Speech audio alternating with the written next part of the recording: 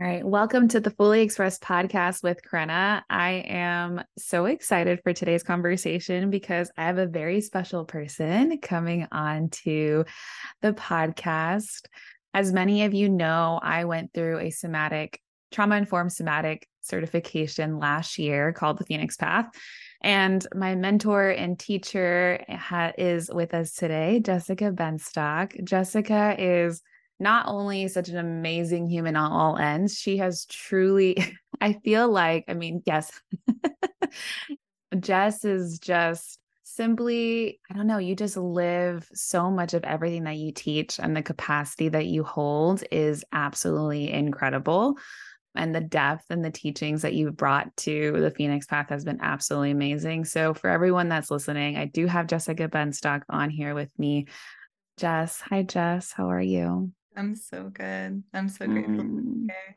yeah, I truly meant like having you here is such a special thing for me because the Phoenix Path truly was like the solidifying piece to like a lot of my healing journey as just an individual, not even for what I was truly going for, which is what I loved about the Phoenix Path, right? So for those listening, what the reason why I chose the Phoenix Path as the somatic trauma informed certification that I wanted to go through was I didn't want someone just to teach me the teachings. I wanted to experience the teachings and actually go through it so I can actually experience it as a client and truly actually embody what I was learning. And that was one of the biggest gifts that the Phoenix Path gave me. And I really think it's a testament to just like where you're at and how much you've embodied and how much you've been able to show. And so I just am so grateful for that program and that opportunity to work with you for like, it was 6 months in total, but we had a month in between. So it felt like 6 to 7 months, almost like a whole year. Yeah, it's funny how it's the Phoenix Path is like half a year, but scaled out, especially because you have the retreat at the beginning and the retreat at the end. Yeah. It feels a lot longer. And it feels like that to me too. I'm always surprised when we get to the end of a session and I'm like, oh, that wasn't a whole year. But that definitely felt like a whole year. Right. It did. And as much as it felt like, how do I say this? Like it was long, but it felt so fast at the same time. Like I don't even know where the days went when I was going through it. I was like, I can't believe I'm already at 4 months. We're already at the final retreat. How did this happen? So yeah, Jess, do you want to introduce yourself and kind of share with everyone who you are and who you be and how you are and who you show up to be in this world? I would love to. Yeah, so my name's Jessica Benstock. I am 14 years in my heart, it's my devotion to humanity. It's my soul feels like it is here to bring light and connection back to the places where we need it most, which tend to be places that have trauma and places, whether it's in our personal life or our ancestry, that just have really been either in shock, frozen, we've been disassociated from them, or they've just needed love in a way that the world around us hasn't been able to provide that love. And there's a lot of different reasons for that, but I've been fascinated with where humanity can be and also how we've gotten to where we are. So for me, ever since I was a kid, that question that I think a lot of us secretly have and some of us don't really name is like, what happened? Like, why is everything happening the way that it's happening right now on Earth? And how can we change it? And so for me, that led to a journey starting with really intense spiritual awakening when I was 18. I first got trained in hypnotherapy when I was 18 as well, due to that spiritual awakening. And that opened my whole world up to the subconscious. And this was back in 2010. So hypnotherapy, subconscious healing, like that was seen as very, very woo. We didn't have Joe Dispenza like making everything normalized in subconscious reprogramming work. It was very niche. It was very woo. There was a lot of people that had therapy training at the time that were in that training, but at the same time, they would kind of keep it hush hush that they would do it with their clients because it was still seen as like very alternative. Somatic healing at the time was still also seen as very woo. And so I learned somatic healing. Somatic hypnotherapy was my first introduction to somatic work. And I learned 4 different kinds of hypnotherapy in that training. And as someone who grew up in a family that there was so much deep, intense emotion, but no resolution and no repair, like so much just force and intensity of fighting, to actually see people going into emotions in a way that you could actually create change and healing and resolution. And it wasn't something that we keep under the rug. You know, it was something that we actually like collectively can heal together. It lit something off in my soul.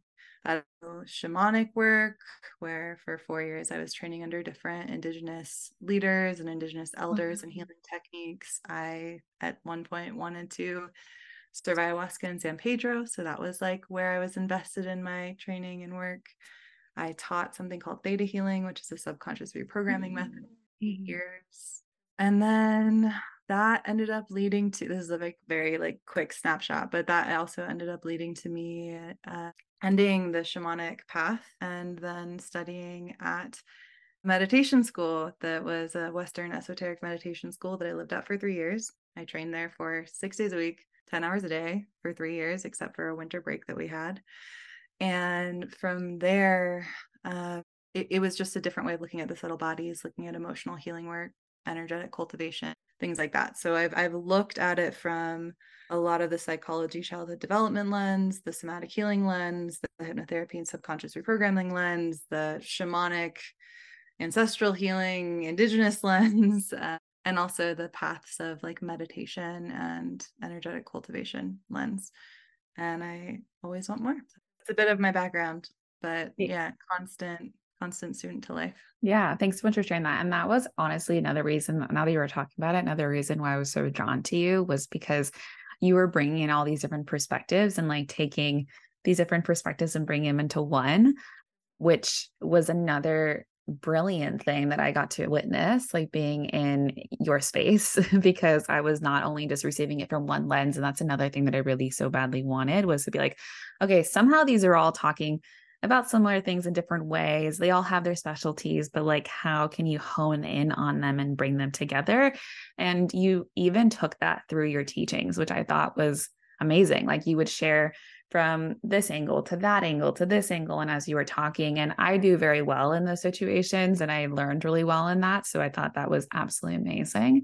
The one question I had that you brought up that I think is so interesting, like the word woo, like I use the word too, but like a lot of the things that we're talking about now, like somatics, what does somatics mean? That's one thing that I would love to clarify. And so everyone can understand, what is somatics? What does soma actually stand for?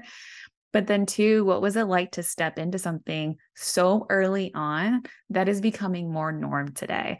Like I think about this with like cold plunges. Like I started cold plunging like 5-6 years ago. And like I found it a long time ago and I loved it when I first came to San Diego. I started doing breath work, but now I'm in San Diego and it's freaking blown up. And I'm like, it's amazing. And at the beginning, when I first started talking about, as I'm going to tie it all back, when I first started talking about breath work and cold plunges, like it was like people would look at me like, why are you doing that? Like, you know what I mean? Like, why are you getting in cold water? And I'd explain it and I tell them how good I felt afterwards and how my nervous system felt so good. And they'd still look at me like, what? And then those same people today are now telling me like they're doing cold plunges and breath work and they're so excited about it.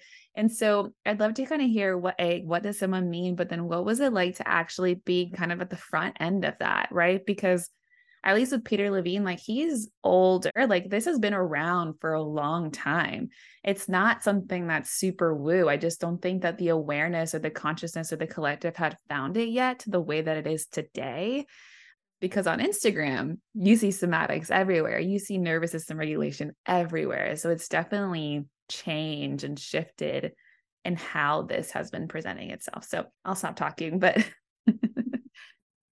All right, my love, I'm jumping in here real quick to tell you about the Fully Expressed community because the women that are in this group are phenomenal. And if you're listening to this and you're a lady, a female, or know someone that is female or a lady that is on this path of growth and wanting to continue to evolve as a human being and find their fullest authentic expression in their relationships, in their life, and their business and relationships, and want to be surrounded by a community of women that are dedicated to doing the work themselves, I want you in this community. I want to invite you into this community. I really think that being surrounded by other women that are on the same path, that just get you, that just totally understand where you're coming from or where you're going or where you want to go and wherever that path is, and create such a safe space for you to be held in that and encouraged in that, is so important for our healing. If you find yourself feeling an ounce or a sprinkle of anxiety or overwhelmed or just uneasiness with the thought of being in a group container about talking about very vulnerable things, I just want to encourage you and remind you that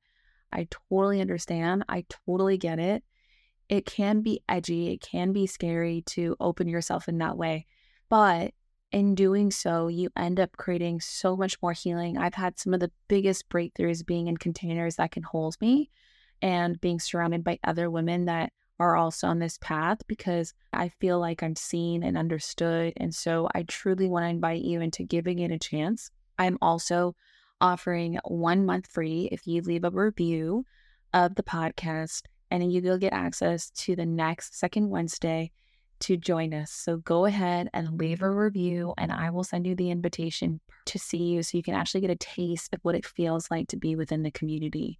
Again, come join us in the Fully Expressed community, where you only don't hear from myself and get teachings and somatic practices and meditations and guiding and network nervous system regulation, but you also get to learn from renowned practitioners, healers, coaches, etc., that are doing the thing in this world, and they have gifts to share with you about what is available to you, and you get to take that and crack the code for yourself and how that applies to your life and how that applies to your relationships and how that applies to your business and your brand, your career, etc. Because for all of us women, I really do envision a world not only for the betterment of ourselves, of why we live on this earth, but as well as our community, as our collective, as the human being, a human population, really bringing and opening arms to the woman that is fully expressed, that is living in her power, that is so confident and bold, and as well as such in her feminine and vulnerable and soft and open to creating that space. And so here we're going to be surrounded by other women that want that and that crave that and have this burning desire to be on that path. So come join us, leave a review if you want to join from the next one for free. And I hope to see you there. Really, it is really crazy. It's crazy I mean, it's amazing on one end. It's incredible to watch how things that almost were taboo, like when I first started doing any of this work in 2010, it was kind of weird to mention trauma or your emotions. Like it would make people viscerally awkward in a conversation.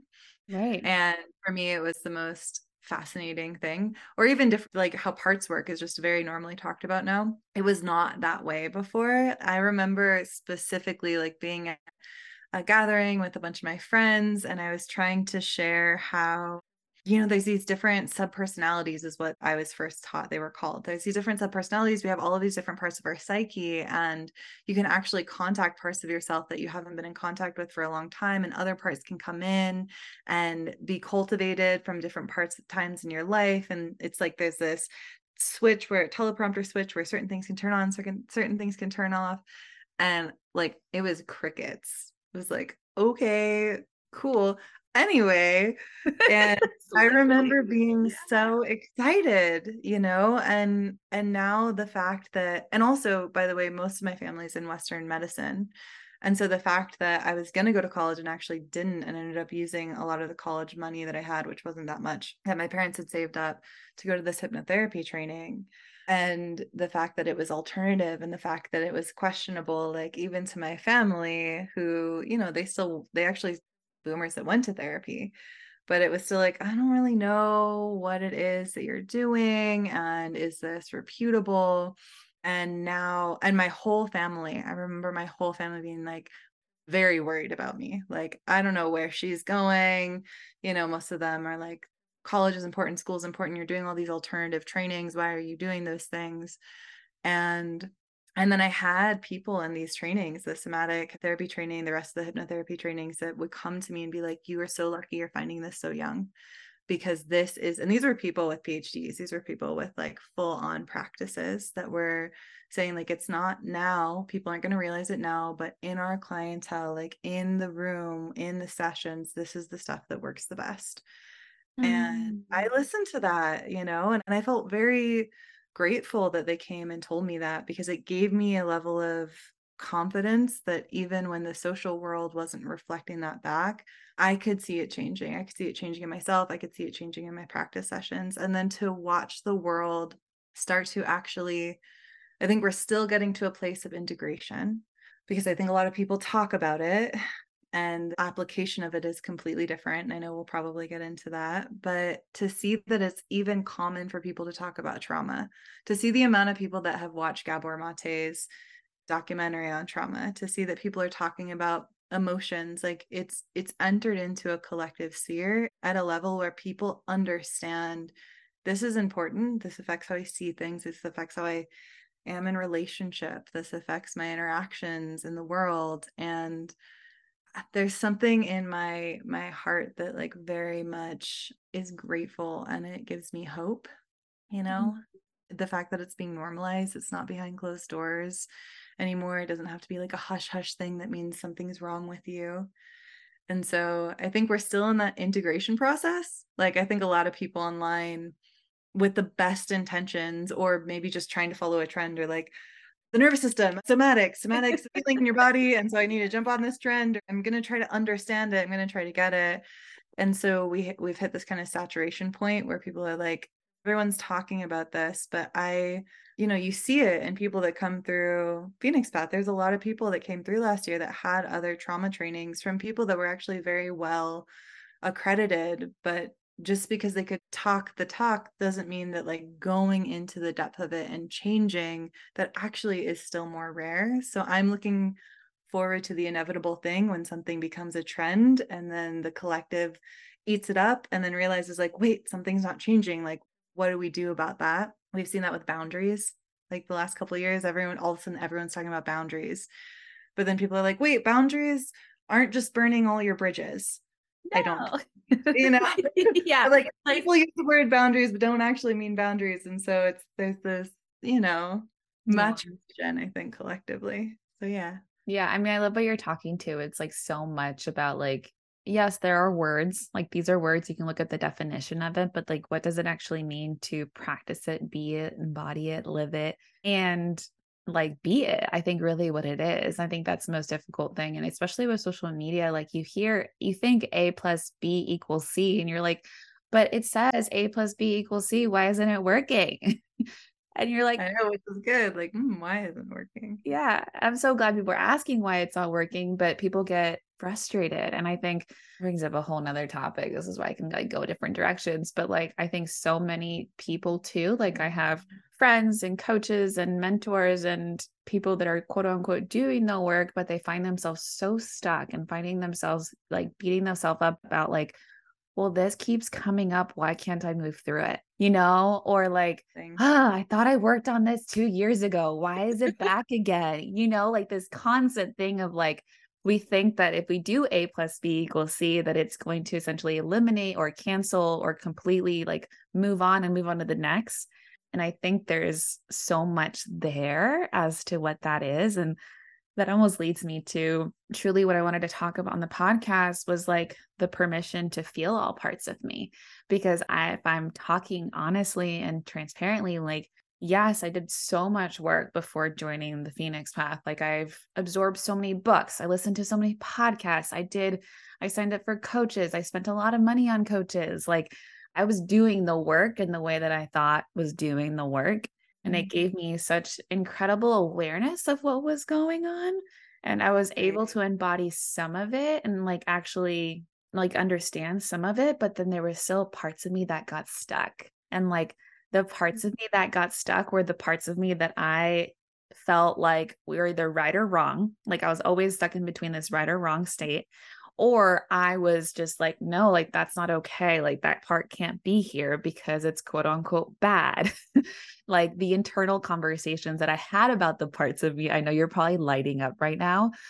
I love this topic because it's so crazy common.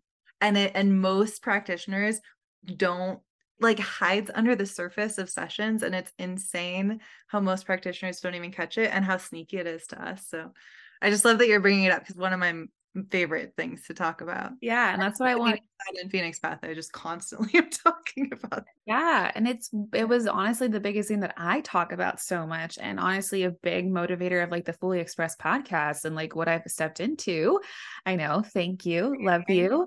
Because I learned that if I wanted to express these parts of me and live these parts of me, I also had to learn and love the parts of me that I so badly wanted to like say that they were wrong, or I wanted to put them away or be like stubborn towards them. And that kept me stuck. That I think that truly was the thing that kept me stuck from like actually embodying the work and feeling the work and getting into that confident state of where I wanted to be, because I subconsciously are parts of me that want to protect me or manage me. And I'll throw you the ball after this, but like I, at that time was so much easier for me to say no. And I thought that they were wrong. Like I had named them as bad.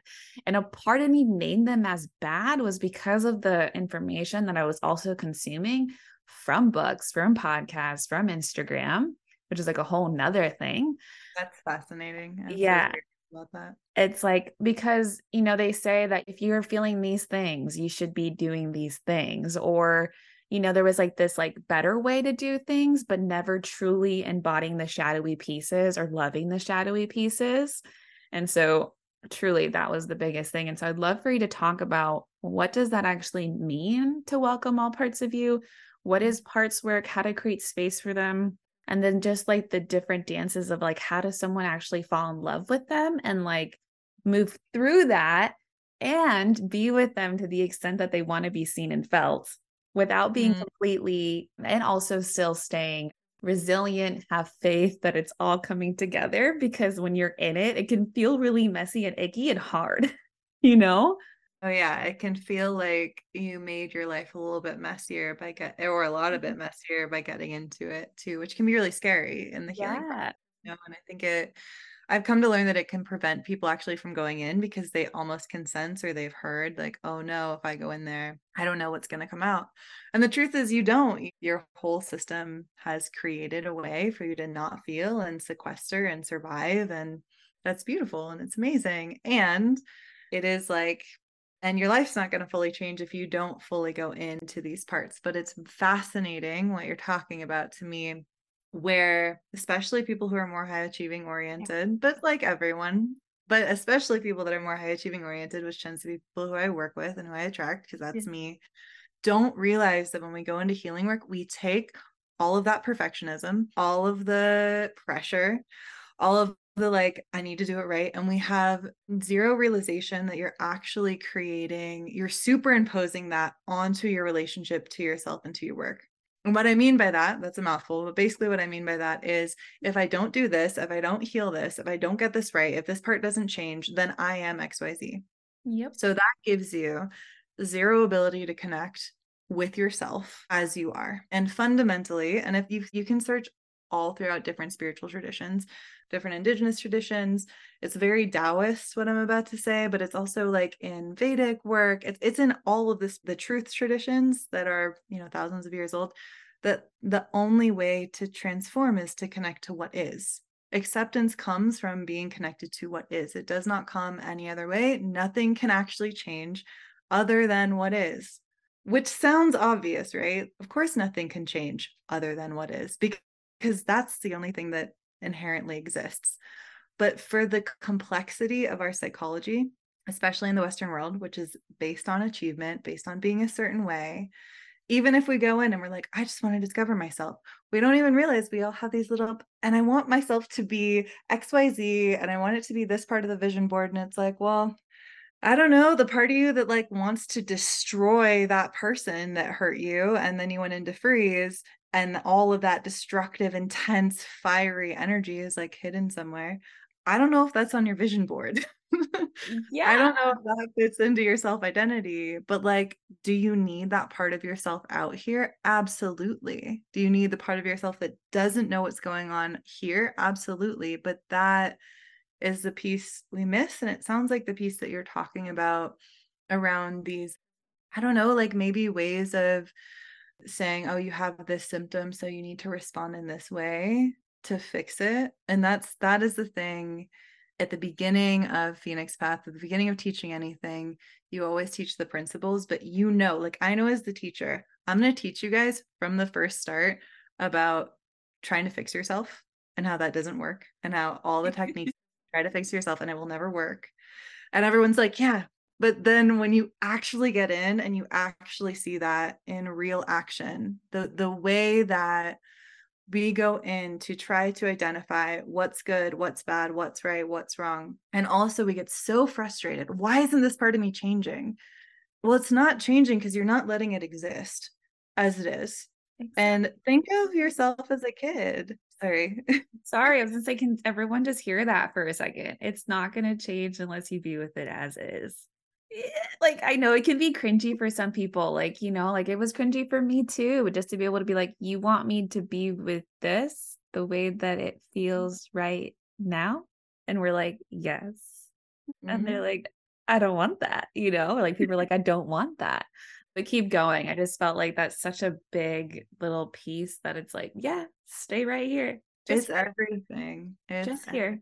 Yeah. And I think part of why it's really hard is we come up again, like it's incredibly uncomfortable, right? Like when you actually get into a part of yourself that you have experienced shame in, you have been told by your culture or by your parents or by society is wrong or bad, or you've been punished a bunch for it, or your, family didn't have space to hold space for it, or it doesn't match who you think that you need to become so that other people see you as like worthy of love or valid or respectable or whatever it is, right? That we craft these incredibly beautiful, complex identities on, right? But we don't realize that we sequester different parts of ourselves in order for those identities to exist. And so when you start to come into a place where like, how I identify as this is what's right, this is what's good, this is what I want people to see of me, and this is actually what I'm feeling, and have another human being actually be really present with you in a session. There's a lot of fancy tricks you can have, but man, just learning to have capacity to hold presence and be accepting and embracing and loving. And I think that's another thing that I teach curiosity, because I am a genuinely curious person. Like all of my friends know this. I'm constantly asking questions about literally anything. Yeah. Because it's fascinating to me. Everything is fascinating. And so like these parts of ourselves we don't accept or embrace, we have to learn to be curious about, but they create dissonance. If it is dissonant, if this feels opposing to my identity or what I've been allowed to be or not allowed to be, is so uncomfortable to just be there, much less like express it in a way where I may look messy or weird or crazy or whatever it is, right? And no matter how normal it may be for you to see that part of someone else and be like, oh, it's beautiful. Be your best self, embrace it. When your shit's up, when you have to be in those parts, it's so viscerally uncomfortable. And I think to your point, if we as practitioners or as leaders are skipping the part of really embracing and exploring and being like, let's actually pause and not try to fix this about you, we miss a huge part of the person sitting in front of us. We do them a huge disservice, and we unconsciously, probably from ways that we were taught or ways we think we need to be to fix ourselves, we limit what that person can actually experience of themselves, their innate gifts, their innate intelligence. I mean, I love it. Like, I love when I find out, like in our demo session, I will never forget that, where we found that part of you that I don't know. I don't remember the name that I don't know if it was like sassy or like bratty or. Yeah, it was bratty. I was like, there's this really bratty part of me. Yeah, we did a demo session and we went down like multiple layers in that session, but there was this full on bratty side that was like, no, like not going to do that. Like super sassy. And I could just feel her like within me. And she was like so present. Yeah. And I mean, it's amazing how we could have done a whole session and then that part could have just hung out over here the whole time and like been like, yeah, you do that session, you do the other parts of me, you guys do that, I'm gonna stand over here. But it was actually by going into the no and the fuck you and the like, I don't actually want to, you can't make me. that we found like that's where the goods are, Yeah. like there's so much. That was like such a, I think reflecting back, like that was such a like a wow, it's okay for me to act bratty in this moment. Yeah. And it was like my truth at that time. And I'm so grateful that I'm able to like witness that part of me and that bratty part of me, that almost like stubbornness, sassiness that was like literally keeping me from where I wanted to be. But like, instead of me just like hopping over the fence and being like, oh, we're not even going to be there, I'm just going to hop over real quick. Let's just avoid her and be like, oh, let me just go to the thing that I want. Like I so badly had to learn how to actually be with that part of me and express it and see it and feel her and be in it and hold capacity for her and like all the things. One question that came up that has come up for clients myself, and something that I've never truly thought, but this one client asked me, and I'm so curious what you think about this, but I've gotten the question before of like, why would I express myself if I can't be held? And like, what's the point of me showing these parts of me if they're not going to be received or they're not going to be held well, or the person on the other side doesn't know how to hold me? And I think this comes up in relationships sometimes because, as you're learning to express yourself, maybe you're just one part of the partner, one partner is learning to express themselves, they're starting to put themselves out there, but the other person doesn't know how to be with what's coming up. And the person that's trying to express themselves, you can see that they're trying to manage their experience, because at the end of the day, they're not actually expressing themselves or openly communicating what's really coming up for them. And that can create disconnect in the relationship. But like, again, like, why would someone want to express themselves if it's not going to be held or received well? What's the point? Is the kind of question that I get. I mean, it makes sense. I want to Totally. acknowledge everyone that asked that question because Totally. it's risky as fuck. Basically, Totally. like, okay, so I'm going to do this thing, and this person may not actually give me what they want. And I think it's important in those situations, like having parameters or like having containers set, because this is not the majority of people. I know it's not you, but there's some people that can be like, you like give them an inch and they're like, oh, I can just freak out and like go off whenever I want. But then there's also people that are like, so that's not what we're talking about. But having a container set where your partner knows, and I'm in a whole other phase of this now, where your partner knows, hey, in these situations, sometimes I'm not super direct about exactly what I'm feeling and exactly how I'm feeling. And maybe part of that is because I don't think that you can hold me. I don't think that, I think that you're going to leave if you see this part of me, which is very like, I'm going to be abandoned. There's so many different reasons why we feel that stuff. And so what I hear behind the question of like, well, what's the point, is actually, if I do X, Y is going to happen. Yep. Why would I do X? And so there's a sense of risk, I think, that ultimately is kind of hiding behind that. So that's kind of like the question kind of within a question. But I mean, the question directly is, when we actually give ourselves space to feel fully and express fully what is actually happening inside of ourselves, what we do is we create alignment with what's going on inside and having it expressed outside. And the feeling of that alignment, especially in relationship, oh my God, you can be in a relationship with someone and you both have like half of yourselves that aren't actually relating at all. You're just in your own little private world, having your own conversation, having your own resentments, having your own man. I wish I could say that, but I'm so scared because what happens if I get abandoned, if I say that, or whatever will happen, right? And the feeling of that sucks. The feeling of that is excruciating because you can't actually have intimacy. So I think intimacy sounds like a nice word, right? Oh, intimacy. Yeah. Sometimes intimacy means like, here's a really fucking messy part of myself that I don't know what to do with and is really confused and is really angry and is kind of a total mess. And here it is. Blah. Yeah. Yes. And getting to do that and just be Uh-huh. like, if they can't hold you, be really received in it and held in it, or at least acknowledged for it and seen for it. Even if that person doesn't give you exactly what you want in the perfect way that you want it, you now know what it feels like for that part of you to not be secret somewhere. your body knows what it feels like for that to express. So that's like the beginning of what I would say is like, there's really, it's so visceral. I mean, I'm curious your experience of it. So you've gone through a lot of it, hence the name of this podcast. Yeah. I mean, I really honed it. Like, I think I've gone through that, like with specific people. I've been so blessed within my partnership to have someone that is safe and is ready for the feminine chaos, and I can go wherever I want to go with him. Like, I've been really blessed in that way. But even in having a relationship that is where he has done a lot of his own work, I would say no matter how safe he made it, I still had to learn to work through the assumptions of like, I think you're going to judge me, or I feel like you might leave me if I say this, or you're going to look at me differently if I'm honestly about these things.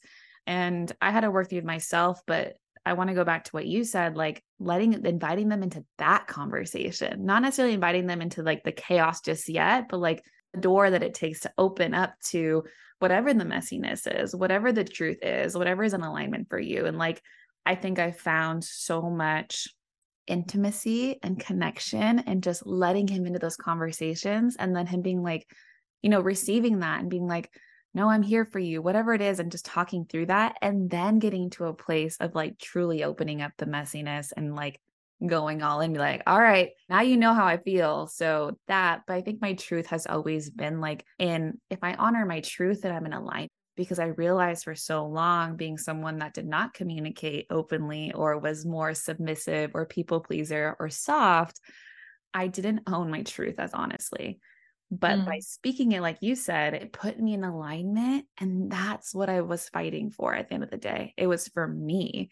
It wasn't for the person on the other side receiving it, for my partner. It's for me. And that's really the thing that carried me into like even wanting to do that, even though, yes, it's scary. And yes, there's a ton with it, but that. Totally. I mean, it's amazing to watch. And I've experienced this again, like I said, I'm going through another phase of this where the risk is all the fears. Totally. That you're going to judge me. You're never going to see me. Exactly what you said. You're never going to see me in the same light. We're going to break up, right? Kind of like the ultimate fear. Like you're going to leave me or we're going to be abandoned. But like ultimately, like, this container is going to change. I'm ready for that. Yeah. Like whatever. Yeah. Like Totally. wanting to hold on to like the way that it looks.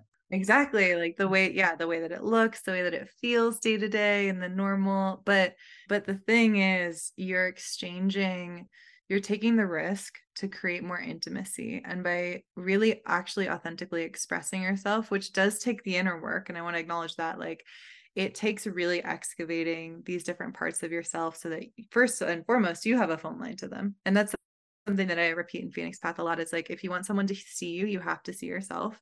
And if you want someone to hear you, you have to hear yourself.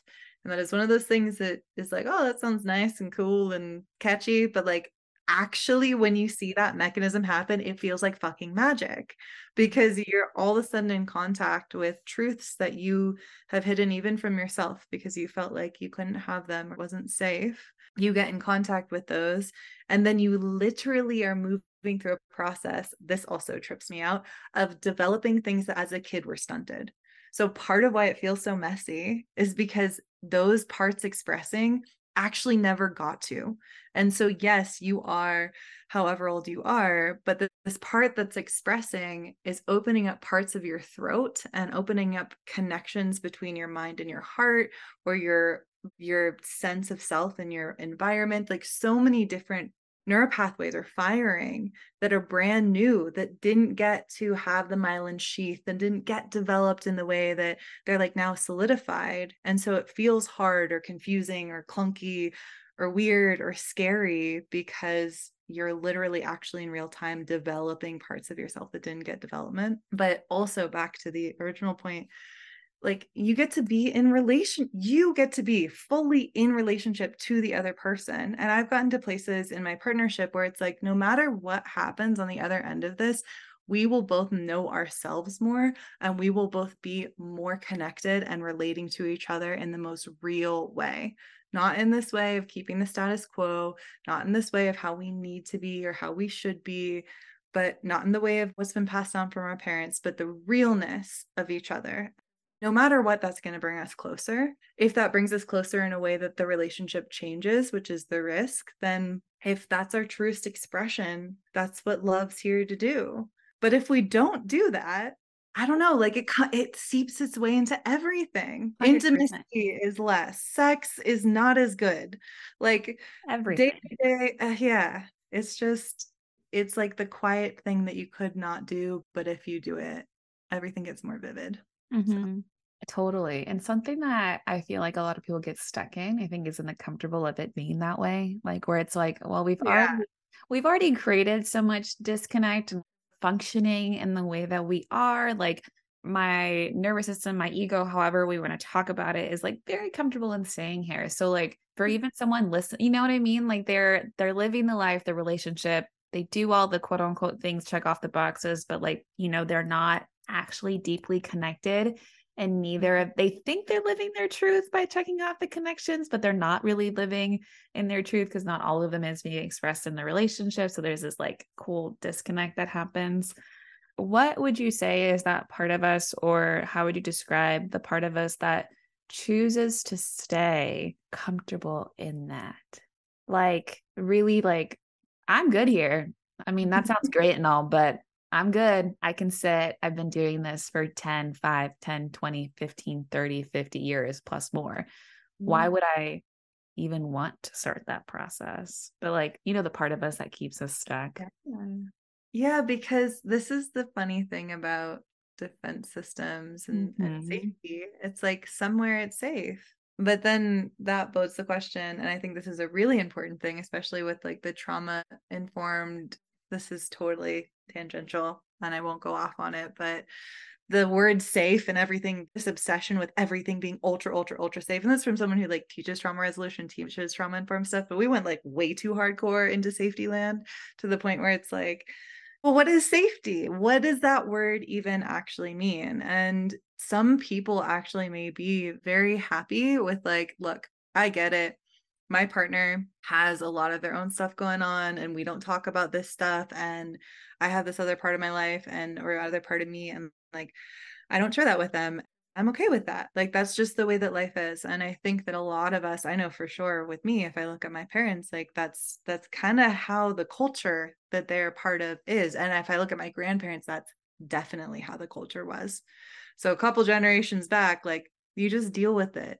You don't need to do all of this other extra work. That's just the way that it is. And that may work for people. And also, I've experienced that the more aware of myself that I get, the more of this kind of work that I do to heal, to wake up parts of myself, to integrate all these different aspects of my psyche, to be more connected to my soul, I am less and less comfortable being closed off in parts of myself in my life, especially in my close partnerships and friendships.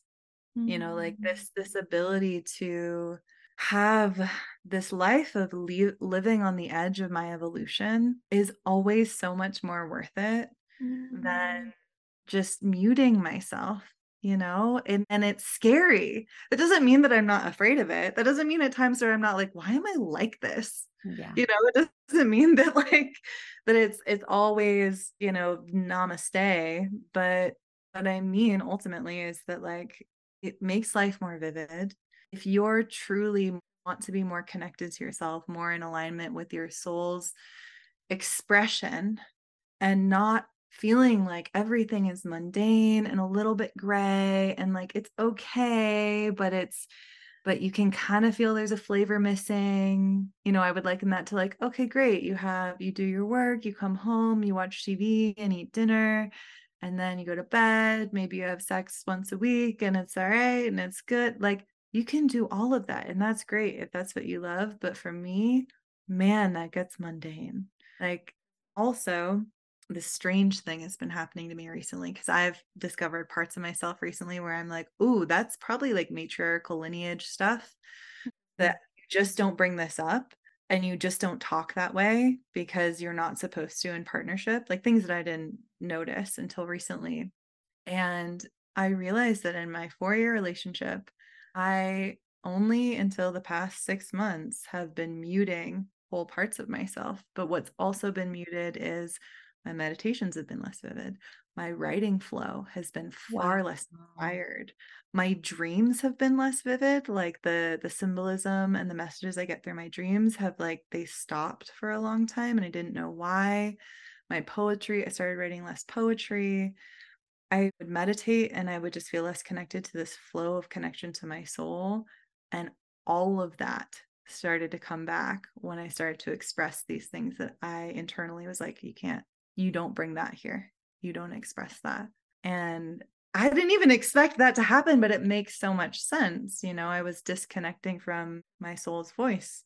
So yeah, it's scary. You don't have to do it, but you get a lot more on the other side. Totally. At least my experience. Sounds like that's your experience. Yeah, no, 100%. I got a little teary-eyed and like goosebumpy when you were talking about like, I'm here for my evolution. Like I'm so excited for like to continue to explore what that means for me and leaning into that and wanting to like shed those layers because I believe in that same way. Like especially like in the last like 2 years, like really, really finding that for myself. And I'm like, I've been stuck in between either getting a tattoo for being expressed or for like my personal evolution. I don't know which word I'm going to choose because that yumminess that you're talking about right now, like now that you started to do the risky, the edgy, speaking the truth of your soul, it has sparked some kind of fire within you and brought back what's really true within you. And that's what I feel as I lean into also expressing the things that are uncomfortable or doing the things that feel like, oh, this might not be right, or I shouldn't be doing this, or like, is it too edgy, too big? Is it going to shift the way that people look at me? Well, I mean, there's just so many things like defense systems that you were talking about, which is something that we learned in the Phoenix Path as well, that come up. And every time I lean into it, it like just like almost like pushes me, launches me back to like, oh, this is me, like, Yes. it's just like, yeah, okay, I'm back. This is cool. And we have these signs around us that feel mundane, that feel stuck, that feel gray, that feel like that. And we're like, what the heck is going on? And you're like, what am I not being honest about? Or what am I not being true about? Or like, what am I, all these things. And yeah, there's just so much yumminess that comes from leaning into the edge and being in that aliveness. And it's just so great.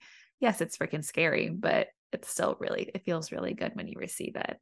Yeah, it's like the difference between eating, McDonald's and being like, well, this like kind of tastes fine and I'm not hungry anymore, to like eating like a 5-star gourmet meal and being like, whoa, this is different, And I'm like, for better or for worse, kind of addicted to that feeling of like, Yes. oh my God, this is me. Like, this is the full expression of the truth of myself. And I think it's hard when I get it. Like, I'm sure you have too. Like, I've been on the edge of those places where you're like, oh, I don't really want to go into that territory because it's going to bring up a bunch of stuff and it seems better not to. Like, the gray it can feel good.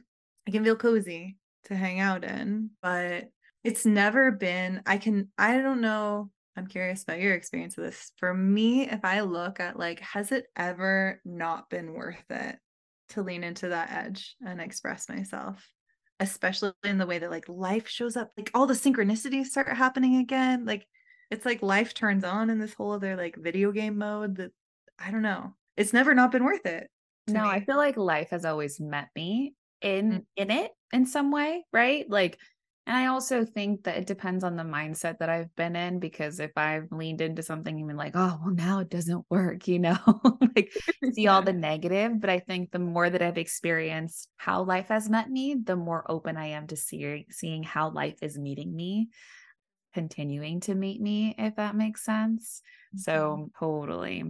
I do want to also shift into a lot of what I learned in the Phoenix Path that I think is really important. And a lot of what we're talking about, like the expression of self and that, like that. One, as a practitioner, what can we do to create capacity? I mean, this is the other thing that the Phoenix Path gave me, was it helped me create capacity to fully hold someone's expression and be in that and navigate that with eyes and lenses that I didn't even know I needed, right? Like I was just like, wait, I can see things so much differently now. Like this person is going through this entire experience, and I'm not just going to use my words to try and guide them out of it. Like I can see what's actually happening. Like, and I have the tools to be able to do that versus like before the Phoenix path, I think intuitively my body knew what was going on, but truly being able to put words to what the client was experiencing in their expression, which whether it was freeze, fawn, fight or flight, like whatever was coming up for them. One, what can we do to create capacity to hold the client in that? And what does it actually look like to navigate someone honestly through that experience? And what does the client feel on the other side of that, which I think is a whole nother element to this.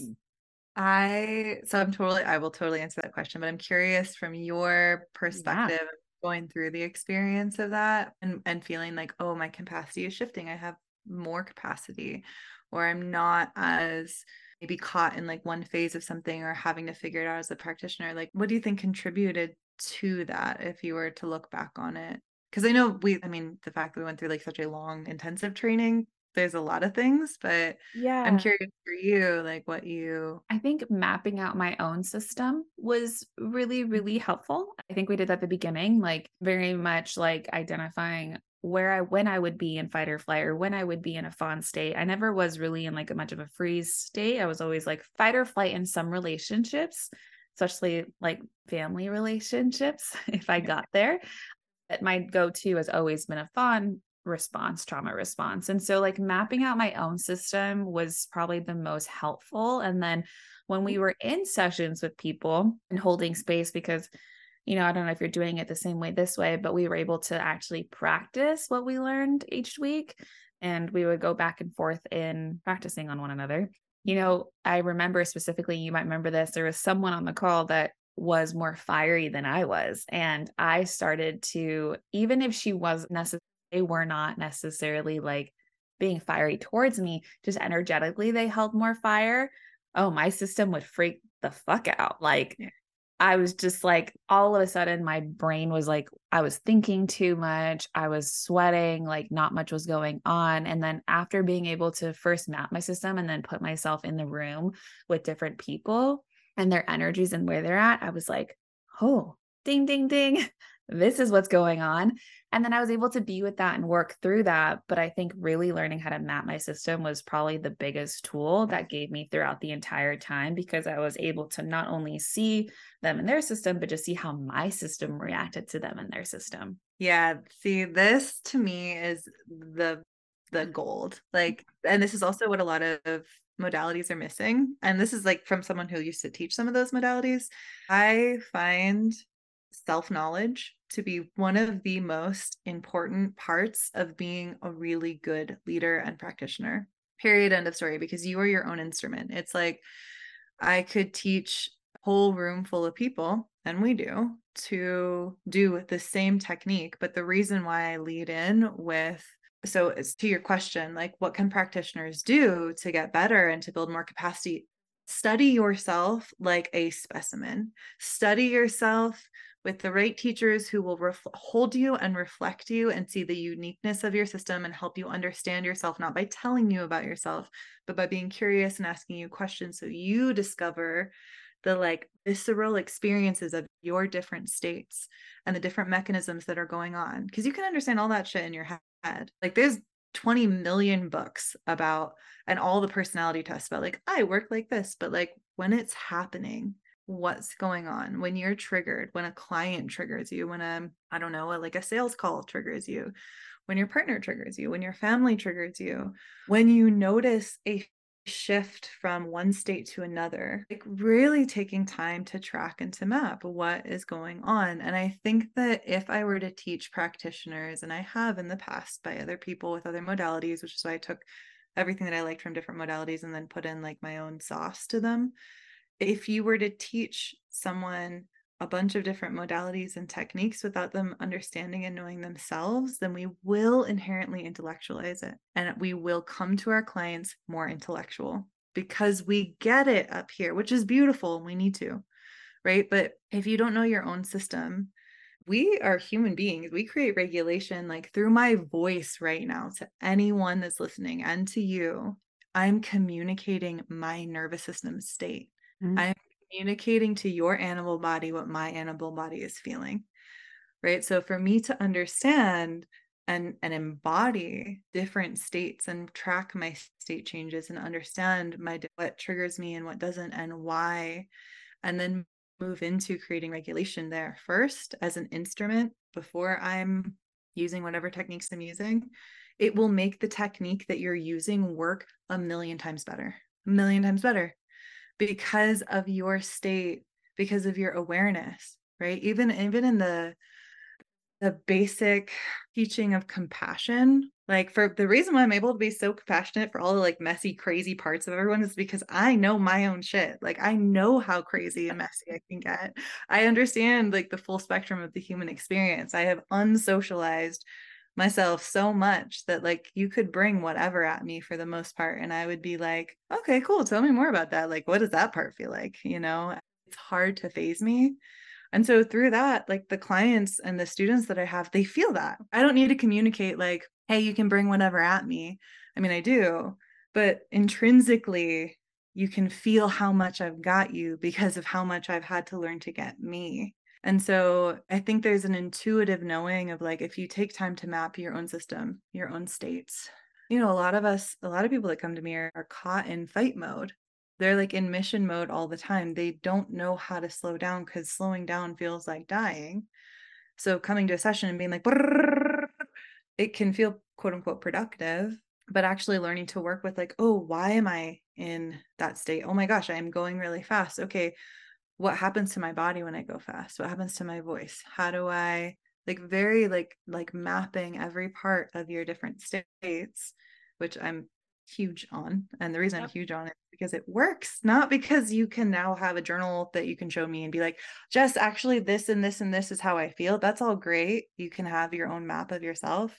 But as you're doing that, you're bringing presence to all these different parts of yourself. The more you do that, the better practitioner you are at any modality. So I think self-knowledge and doing your own work just translates. It's what makes the most masterful people. And then to your question about how that affects client results, I think I kind of answered that. Like, your clients feel your states. We're constant, whether we want to or not, we're like, am I safe with this person? Like, does this person really got me? Do I need to perform for this person? Like, being a good student, like, the parts of us that are like, I want to be a good student, I want to be a good client. Okay, I'm just going to do this session the way that I'm supposed to do it to be a good client. And it's like, if your practitioner can't catch that, you're going to do the whole session like, okay, I'm going through all the steps, I'm doing it right. So I think it's important to understand like your own system first and foremost, map the basics, do the body scans, do all the journaling prompts about basic somatic foundational work. And if you don't know where to find those, I'm sure you've got a bunch of stuff you can give your people. I've got a bunch of stuff I can give your people, like ABC. You want to be a good speller, you want to be a good poet, you want to be a good songwriter, like, learn your alphabet of yourself first and foremost. Yeah. Like, get to know you. Like, when you said earlier too, like, I have felt like a shift too. Like, I've always been someone like, go for it. I want to see that part of you. What do you feel? Want to let it out? Like, I'm here for that. But now it's like a whole nother level of like, you can bring me whatever and I'm here for it. Cause I think by mapping my own system too, I'm so much more unattached from the stories that I created about the different parts of me. And so in return, I'm able to do that for the people that I love, like, not just relationships, but clients. But I can also be like, there's really no judgment to what you're experiencing. It's here and that's okay. And I'm not, and that took me getting to a place of not judging my own parts because, on a deeper level, and someone can feel that. And I know too, I think I want to say it's 75% of communication is all energetic and embodiment, like really none of it in body language. And so as much as you say things, there's such a difference in actually feeling the person and knowing that they can truly be with anything that is coming up. And then the last part that you said so beautifully, I'm now having a brain fart, but it was like right there. The body awareness that you're talking to, like, that's another thing that this work has been such a blessing for the somatics, is like truly knowing when my body's like in such an intense state and like recognizing that, like truly like immediately knowing like, oh, I'm in fight or flight. I'm like, shoulders are up. I'm tight. Like I'm barely breathing.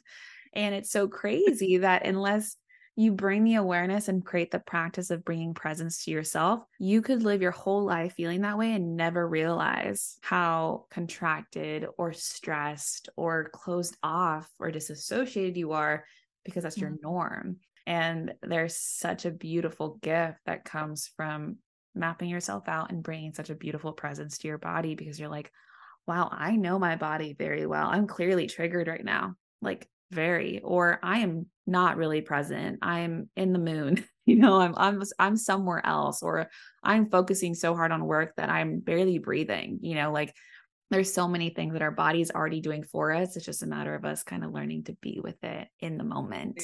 Oh my God. And it's so helpful, right? Like it's so Right. helpful to be like, okay, I am super angry and shut down.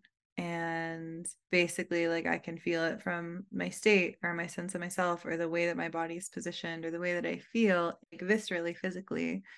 And so, what do I know from that? Well, I know that I'm probably perceiving the world a certain way. I'm probably perceiving you a certain way. I'm probably going to say something that is from a protective part of myself. And I know that that normally doesn't actually get me what I want, even though it's very riveting. Or it's very riveting to stay disassociated because, like, I'm fine. Whatever. I don't know. It's like our own little personal built-in Valium that we have when we disassociate, And to bring lucidity to that it's amazing. And I think there's something that translates so much better when you see it in yourself because you recognize it in people way more. I know my disassociation, or I know other people's disassociation so well because I've known my own. I know my pent up anger or rage or whatever it is because I know my own. And so I think also one of the ways that bleeds into like client work or like group work, you're always going to have things that mirror back to you, your own states. And like one thing that I've had a lot of is I've been very anti-authority. So what did I attract? Well, quite a bit of people who would test me. There'd always be like 1 to 4 students who would be in like a low power dynamic with me. And it still happens sometimes. And it's always interesting to be like, oh, okay, that's where you want to play right now. Okay, great. Am I going to demonize that? No, because I get it. Like I used to do that, and I know why I used to do it. Do I know how to kung fu around it more because I actually know what's going on underneath? Absolutely. But no one was like, hey, here's how to deal with power dynamics in a session. Even like I teach that now because I know it well, but I know how to deal with that because I know myself so well. I know what I needed. I know what that person's actually saying or asking for behind their words. And that's just one example, like there's a lot of different examples. When I have a close friend who, like, when they shut down, they really want you to engage, but most people are like, oh, you're shut down, I'm gonna not engage you, and to know like, okay, I'm gonna take the risk and actually go in more. All that stuff comes from a lot of self-knowledge, and then like you said, also cross-pollinating with a lot of different kinds of systems. You can't beat that. I think there's something about constantly getting exposed to other people's systems that really helps too. I love how you said that, because especially the last one, I can relate to that. Like whenever I would shut down, all I wanted was someone to ask me how I really was. Yeah. I could never say that because yes, also my energy was so distant and blocked off and whatever. But at the end of the day, that's all that I ever wanted, was someone to lean in. And so I think I also see how creating capacity for ourselves, and like how you've created capacity, like I can lean in, like let me lean in and meet you where you're at, versus just giving you space. And there's also, I think it depends on where they're at, right? There's always like, hey, it's a little further away, boundaries, I get it, not crossing them. Just like genuinely knowing that is so beautiful. Yeah, not taking it personally, I think also. I think that's another thing that I try to teach in Phoenix Path a lot, that like when I notice when students get it, like when someone's defense system comes up and you don't take it personally and you actually learn that muscle of like being curious, it changes so many things. It changes so many things. So yeah, That's a whole nother one. I wish we had time to jump into. yeah. I was like, at this point, I was like, that's such a huge one of not taking it personally, because that comes up in relationships and life and business all the time.